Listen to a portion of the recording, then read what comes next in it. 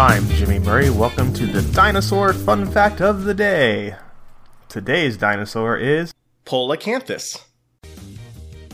Polacanthus, deriving its name from the ancient Greek from pola, which means many, and ankatha, which means thorn or prickle, is an early armored, spiked, plant-eating ankylosaurian dinosaur from the early Cretaceous period of England.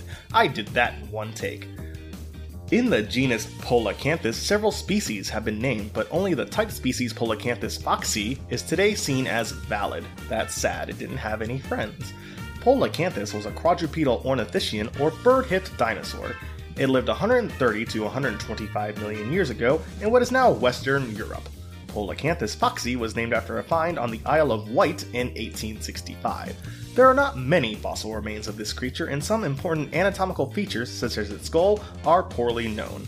Early depictions often gave it a very generic head, as it was only known from the rear half of the creature. It grew to be about 5 meters or 16 feet long. Its body was covered with armor plates and spikes. It possibly was a basal member of the Nodosauridae. Polacanthus foxi was discovered by the Reverend William Fox on the Isle of Wight in 1865 at Barnes High at the southwest coast. Fox at first planned to have his friend Alfred Tennyson name the new dinosaur.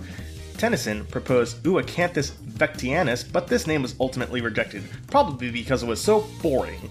In 1865, Fox, in a lecture to the British Association, reported on the find and let it be named Polacanthus foxi by Richard Owen, hereby circumventing the convention that an author does not name a taxon after himself. You get 'em, William Fox. The holotype BMNHR175 was found in a lair of the Upper Wessex Formation dating from the Barremenian epoch.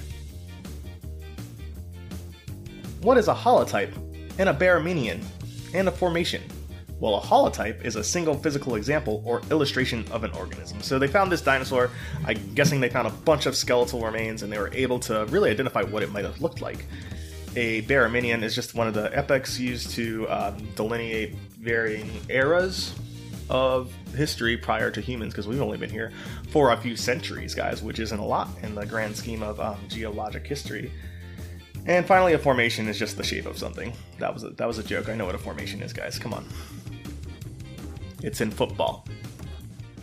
Don't forget to tell your parents to send us their suggestions and yours to @TheJimmyMurray on Twitter.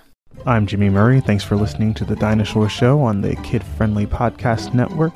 Music by Kevin MacLeod. Executive producer Chris Kremitzos.